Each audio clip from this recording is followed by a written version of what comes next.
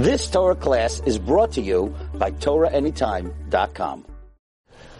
A couple years ago, I needed to teach Aleph Beis to a group of adults, and I called up my shver, Rabbi David Sachs from Scranton, Pennsylvania, and I told him, I need to teach Aleph Beis. Do you have any sort of method of teaching Aleph Beis other than the conventional Aleph Beis Gimel, something that will be very memorable? And he gave me this very fascinating technique in teaching Aleph Beis, which is not for right now, but it was really an awesome technique which taught a lot of people how to read in a very short amount of time.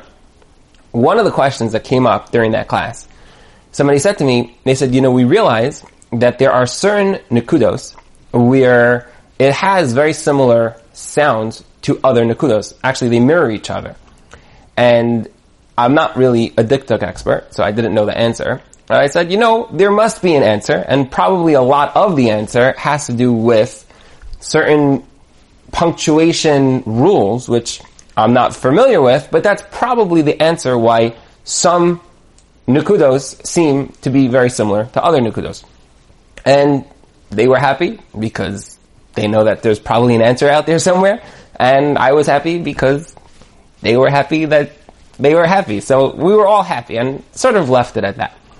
And recently, I saw on the Sefer Bas Ayin a fascinating idea, which I'm not going to share in its entirety. It's very deep, but I just want to share a snippet of it. The Bas Ayin says that when we read, maybe it's davening, maybe it's learning, every word has nekudos, and there's three placements for the nekudos. The nekudos could either be on top, they could be on bottom, or they can be in the middle of the words. And he says that each placement, wherever it's located, actually gives and evokes a feeling to the reader that maybe you feel, maybe you don't feel, but your neshama, in certain instances, goes in an upwards fashion, sometimes in a straight fashion, and sometimes in a downwards fashion. And each fashion has its own meaning, its own feeling, which we're not going to get into right now. But effectively, sometimes Chazal will write a word using specific nekudos in order to evoke within you, within your neshama, within the tefillah, within the learning, a certain, as they say in Yiddish, gehoibene feeling, or a certain downward feeling. They're trying to channel your neshama in a specific direction. And therefore, there are certain nekudos which sound the same, but when it comes down to the shirish, to the root of what it does to your neshama as you're saying it, it is slightly variant from one word to the next, even though they sound exactly the same.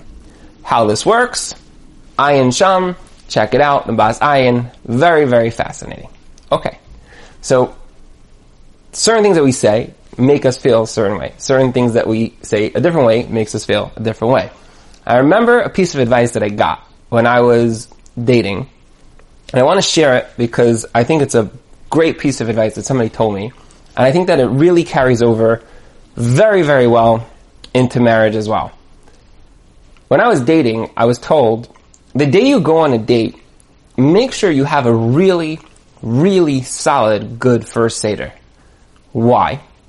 Because when you go out with somebody, and when you talk to somebody, if you feel up, if you feel gehoben, if you feel uplifted, then you're going to say to yourself, is this person an equal? Is this person somebody I can see myself marrying? If the answer is yeah, then that's great. But if you feel down, and you look at yourself, and you say, hey, is this a person that I can see marrying? And the answer is yeah, you might be shortchanging yourself. You feel very low at this moment. You didn't learn in a few days, your head is all fatracht, it's all taken up with all these different things, dating and girls, and should I get married, should I not, am I ready, all these stages. And what ends up happening is you just feel very low. You're just in it very, I'm here to get married. But you're not necessarily walking in it with a certain confidence. I am the man. You are fit to marry me. Not in a gaivadik way, just in a confident way. And somebody told me this piece of advice, and I think it's a piece of advice that every person has to apply to their own life, in their own way. We don't expect girls to be learning a solid first Seder that day that they're going to be going on a date. But there's a certain feeling that a person has to have about themselves before they walk into a date, that they feel, hey, this person is lucky to marry me. And if that feeling is not there, then they may want to reconsider going on that date. So that was the idea. That was the advice. That was a great piece of advice. A couple years later, I'm married, kids. I was talking to a friend of mine. And he said to me, he said, I want to share with you a story. He said, I got married. We got married around the same time. And he says, you know what happened? He says, we got married. Things were good. Then over a couple of years, things were not really very good. They were starting to slip. I started complaining about my wife, different things. I started noticing. He says, and I went to a very big tzaddik, and I sat down with him, and I was complaining, and I said, my wife this, my wife this, my wife this, my wife this. He says, and the person looks at me and says to him, I have a good piece of advice for you. And until you fulfill this piece of advice, I don't want to see you again. She says, okay, what's the advice? What's my homework? What do I have to do in my marriage? So the person says, I want you to go home and I want you to lose 20 pounds. And then I want you to come back to me. So he said, you think that my marriage, like I just don't look good enough? Like what's it, like I have to learn discipline? Like what's going on here? Like what's behind this advice? And the person said, go home, lose 20 pounds, and come back and talk to me. So he was perplexed. He said, okay, I trust this person. He went home, he lost 20 pounds, and he came back, and the guy said to him, this gadol said to him, how's it going with your marriage now? And he said, a little better, you know, if I had to admit, I think things are doing a little bit better. So he's like, but I'm not sure if I connect the dots here. Like, losing weight, like, do I look better to my wife? Like, I don't get it. I'm not sure if I fully understand the advice. So this tzaddik said to him, he said, I'm going to tell you something that is so deep that we don't necessarily feel it, but it's really true. If you feel good, you see good in others. If you don't feel good, you don't see good in others. He says, when you came in here, you started complaining. I'm listening to you talk. He says, everything from you was a kvetch. Kvetch, kvetch, kvetch.